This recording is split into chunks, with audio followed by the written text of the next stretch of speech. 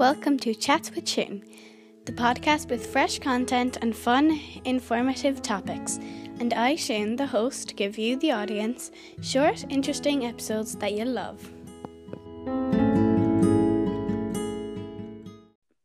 Okay, so I am here with my granddad again, and today I'm going to chat with him about being an architect. So, hello, Grandad.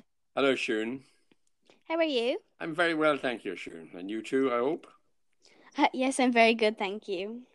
So, can you just first tell me what inspired you to become an architect? Well, Shun, I was always interested in drawing and in buildings. And when I was very young, I used to sketch, just freelance when I was quite young. And people said to me, oh, you should become an architect. And I was always interested in sketching and buildings and so on. But I had a cousin who was an architect, and she said, oh, you need to be very good at maths. And I wasn't particularly good at maths to become an architect. And that put me off it. And I really didn't think I would become an architect. I began to think of maybe some other career, the law or something like that. And then our family moved from Ennis to Cork when we were finished school, more or less when I finished school. And the idea was myself and my brothers and sisters, we'd go to third level here in Cork, but there was no architectural school in Cork. So I didn't really think, given that I wasn't good at maths and there was no school of architecture in Cork, there were only two schools in Dublin and one in Belfast. So I thought I'll have to have some other career. Then a course started in architecture in the Crawford School of Art, and I was amazed. I applied and I was accepted. So,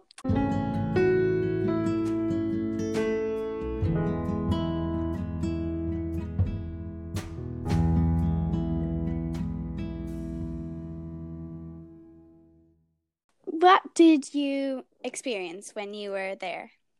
Well, it was obviously very interesting. It was, meeting a whole new group of people, a whole new career. It was very exciting because architecture is I think, a great career. There's so much to do. You start off with small design projects when you're a student, something quite small, maybe like a gatehouse or a small bungalow, and gradually you do bigger and bigger projects. So it's very engaging. Also, it takes a lot of your time. You didn't have that as much social time maybe as other students had, because you had to draw up all your projects as you went along. It was constantly happening. You just didn't, like other careers, wait to study towards the end of the year. It was almost continuous assessment. You were doing projects all the time and you were being assessed on them. So it was very interesting, very interesting. You said that you met many new people. Did you make many friends in architecture? Oh, I did, yes. Very good friends who are still friends of mine from that course in Cork. There were only 17, I think, of us when we started. So we were a very close group. And as I said, we would spend a lot of your time in the studio, even when your classes or your lectures had ended. You would be drawing up there. You'd be there till late at night. We were allowed to stay until quite late. And so you became very good friends with people, and often we'd go on our summer holidays together with groups of us or students together, because you had a huge interest in this subject of architecture. It's a very all-embracing. I had a brother who was a doctor. I often thought it was similar in the way that medicine kind of grabs people and absorbs them. They're so involved with their work in hospital. The same way in architecture, you're very involved in your projects, and they absorb you all the time. As I say, it's not something you kind of go to lectures and then put off hard studying till the end of the year. It's ongoing all the time. Yeah. Did you lose any of your old friends? I think over time I did, because when I spent 3 years in Cork, and then the course really was unsure whether it would continue. So I decided to go to the School of Architecture in the College of Technology in Oxford. So I lost some contact then, and subsequent to that, then when I qualified in Oxford, I went to America, and of course you lose contact over time because I've spent 3 to 4 years there. So when I came back, some of the people that I'd studied with had gone off and gone to other parts of the country, to Dublin, Waterford, and so on. But I've always renewed. We've had reunions, and there's still a number of the architects who we're very good friends with, very good friends with, who are living here in the Cork area. So I've made it up. Yes.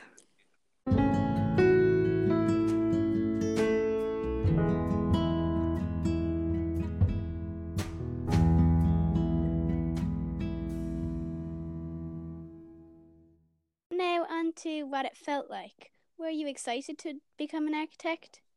I was, yes. I think it's very challenging. You look forward to getting your first job, and how you'll do it. You've studied, you've seen other people, you've worked with other architects, but you can't wait to get your own job, and obviously you'll start fairly small. Most people will, you work with an architect, but when you set up in your own practice, then you wait to see what you'll get, and normally it starts something small, but make extensions for friends or for some family to their house or to their business, and eventually you'll get more and more larger projects, hopefully, as you become better known and you show what you can do. But it's there is a certain tension when you start off. Will you meet the requirements of your client, and will you give them what they really are looking for? Yeah. And was it frightening?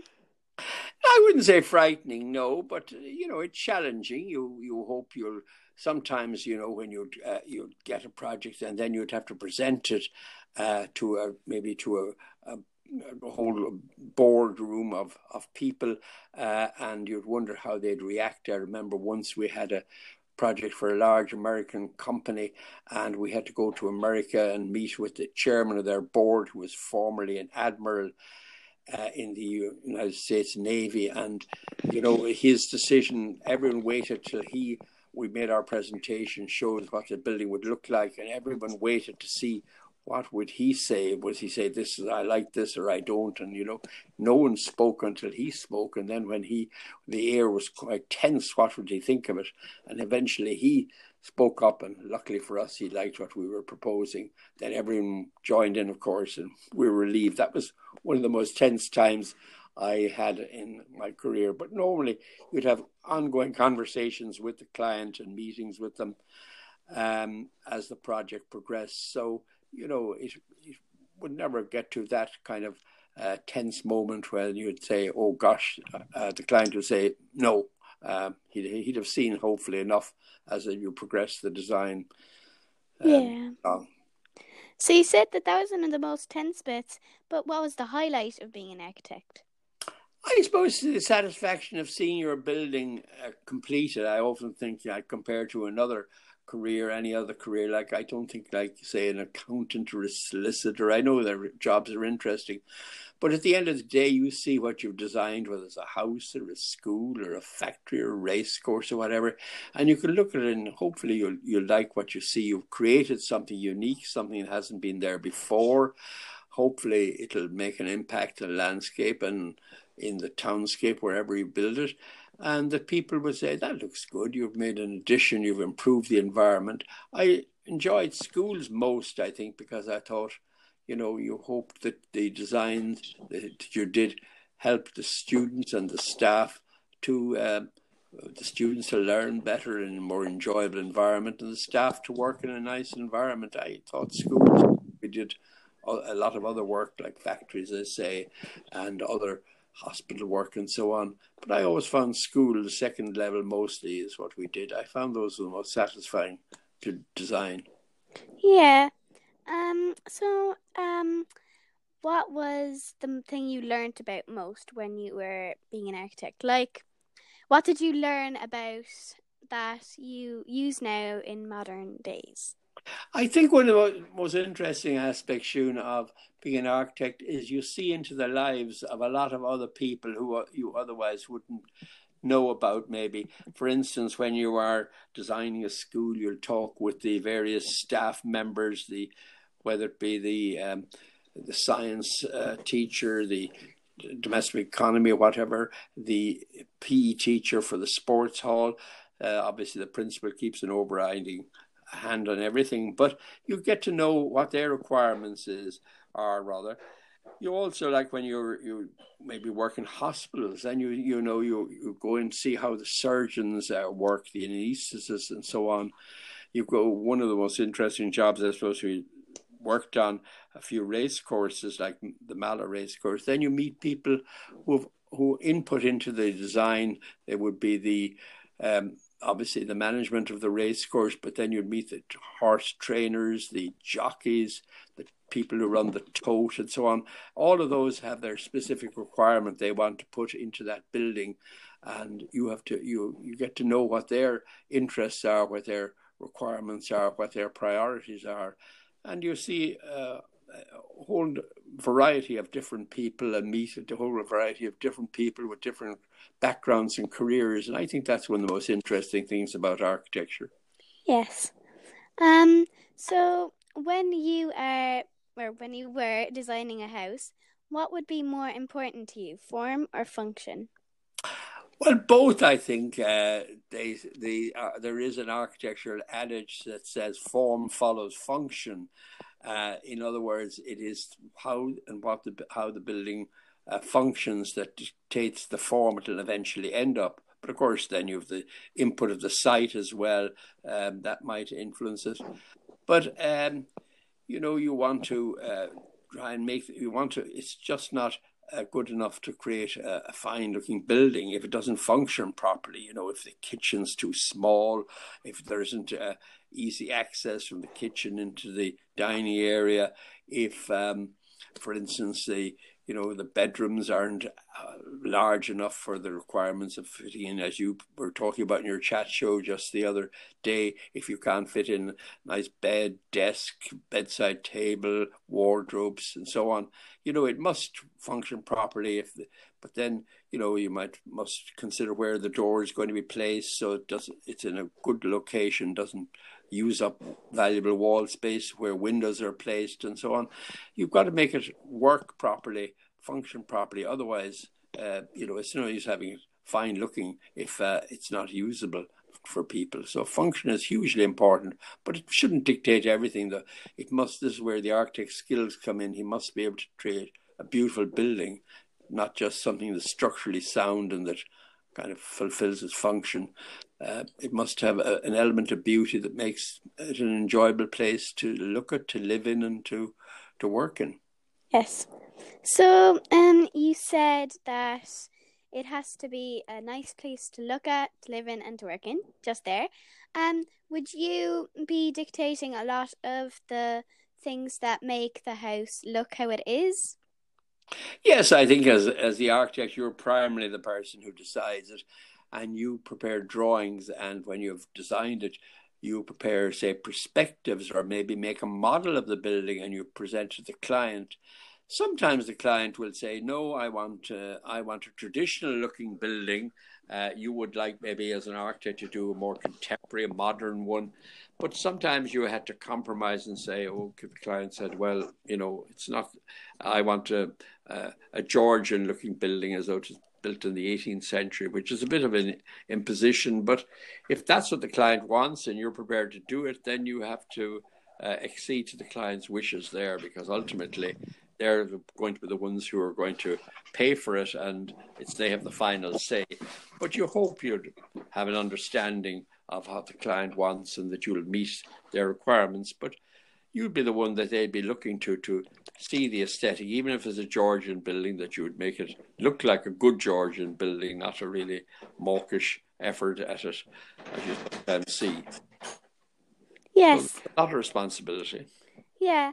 And you said there's a lot of responsibility. Were you under a lot of pressure? You would be from time to time. You're always under some pressure, because once clients have decided, they might have been thinking about building something for years, like a school board might have been trying to get funding from the Department of Education. Finally, the department says, we want to go ahead. Then the client, the principal and the staff, they can't wait. They want that as quickly as possible. Equally, if a client has been thinking of building and finally they bought the site, they have the money from the bank or whatever, and they want it up as quickly as possible. So there's always an element of pressure, and you'd have several projects going on at the same time. So you've kind of got to balance them up, and that's part of it. But then I think everybody in the modern day works under a certain amount of pressure.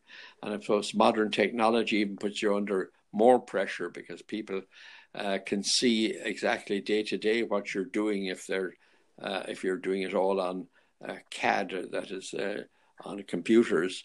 They have the ability to get in to see what you've been doing. So that puts you under another element of pressure that's new to architecture. Yeah. And can you tell me a bit more about what would happen if a client disagreed with you? Well, I suppose you'd hope you would reach a compromise. As I say, in the end of the day, you either decide that you'll have to compromise with the client, or else if you really didn't, you had a falling out of them, you say, well, look, I'm not prepared to really do this. I think it's terrible. It's not what I would think is the appropriate way to deal with this particular building. And some architects will walk away from a client and say, sorry, you'll have to find somebody else. We don't see eye to eye. It happens seldom enough. Most people will reach a compromise. And also, by the time a client has selected the architect, they normally have selected them because they have met them and talked to them, interviewed them, and they know they're someone they'll hopefully get on with. So it's a bit unusual that you'd have a total falling out, but it has happened in the past. Yes, it could happen. Yeah. And it must have been kind of hard when you don't know exactly how it will turn out. Yes, I think there's always that uncertain element. Though you have, as an architect, you've had done a number of projects. For most clients, say a house might be the only time they've ever had a building, and it's the only house they've ever built. You'd have had designed a number of them, so you have more experience. You know the options, the different ways you can do things, and you have that advantage. But it sometimes for a client it can be a learning process, and say they only get one chance to get it right, and hopefully you'll help them to get it right, because this is one of your skills and your training has led you to, and your experience in other projects will be of assistance then to the client, who many times is only doing something for the first time and maybe the only time in their life dealing with an architect in a new building. Yeah. And it must have been kind of hard as well on them because the clients, I mean, because they also don't know also how it will turn out, but it must have been kind of hard for them as well. So yes, it is, and their money is involved, and they want the right product at the end of the day. yeah. Would you like to change any of the buildings that you have designed over the years? Oh yes, Shun. I think every architect would love to have another chance. Unlike say a designer of cars, they can do prototypes. They can try out different designs for several times before they arrive at the final design of a new model. As an architect, you only get one chance at the building, and you hope you get it right. But you always see things maybe afterwards. You say, oh gosh, if I had a chance, I would do that a bit differently, and so on. And I think that's a natural thing. I'm sure that sculptors and painters, anyone and people who write music, they always feel they could improve it again, if they got another opportunity. But that's part of the creative process, and there's nothing wrong with that either. It's just the way things go. Yeah. Yeah, and it could also help people learn as well, learn from their Yes. mistakes and things like that. Oh yes, yes. I think you do. You grow from one building to the next, and you see things that didn't work and things that did work, and say, well, now next time, I know what I'll do there. So it's seldom. I did get one chance where one client came along to me and they said they'd liked a school I had designed, and they wanted a similar one. Now I didn't end up similar in every way, but it incorporated a lot of the features of the school that they liked. So it was a great opportunity to kind of improve on the one that was a similar plan, but a different expression externally. It was a great opportunity to, if you like, to learn from the first one and improve it the second time. Yeah. And would you think you had regret making any decisions or... Yes, I think you will have things you say, oh gosh, that wasn't the way I should have done it. Here's something I could have done better. Yes, I think that's common amongst anyone, as I say, who's doing something creative, and you only get one chance at it.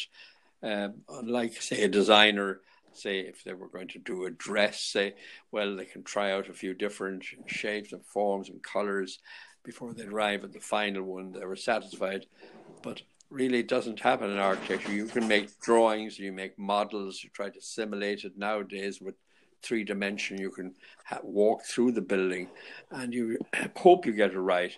But it would be normal, I think, in part of the whole creative process that you'd always feel, gosh, I'd love to have another chance at that again. But you'd never have overwhelming regrets, hopefully, that you made a right mess of it. Hopefully you'd feel that you'd come close to what was the client wanted and what you wanted. Yeah, and what advice would you give to anyone that is thinking of becoming an architect? Well, I'd advise, I would recommend it as a great career. I think it's the most interesting one, and you can, when you travel and so on, you'll be looking at other architecture, whether it be historic architecture, great cathedrals, or new buildings. There's always something of interest. It adds hugely to life. So I would encourage them. I would certainly ask them how, had the creative ability. Was it just more than being very good academically? Because a lot of people would get good points and say, well, maybe I'll do architecture because that requires a lot of points. Might want to do it. They might be very intelligent, very good at maths, very good at science, but they mightn't be able to be creative. And so I think it's important to understand the creative aspect, and you'd have to ask them, do you really understand, and you'll be required to do creative work, and is that what interests you? Oftentimes from people they like art or sculpture or something like that, and you could see that would be their interest, and that they'd probably make a good architect. Yeah. But I would certainly...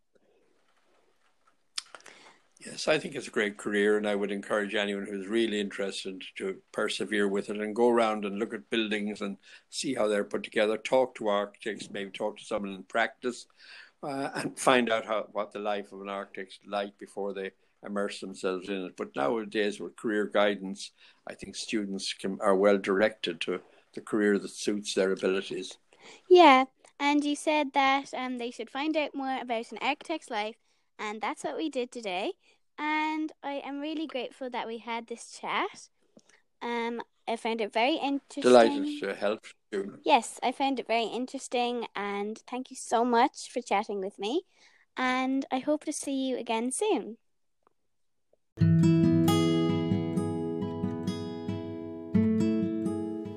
Thanks so much for listening to this episode, and I will see you soon. Bye.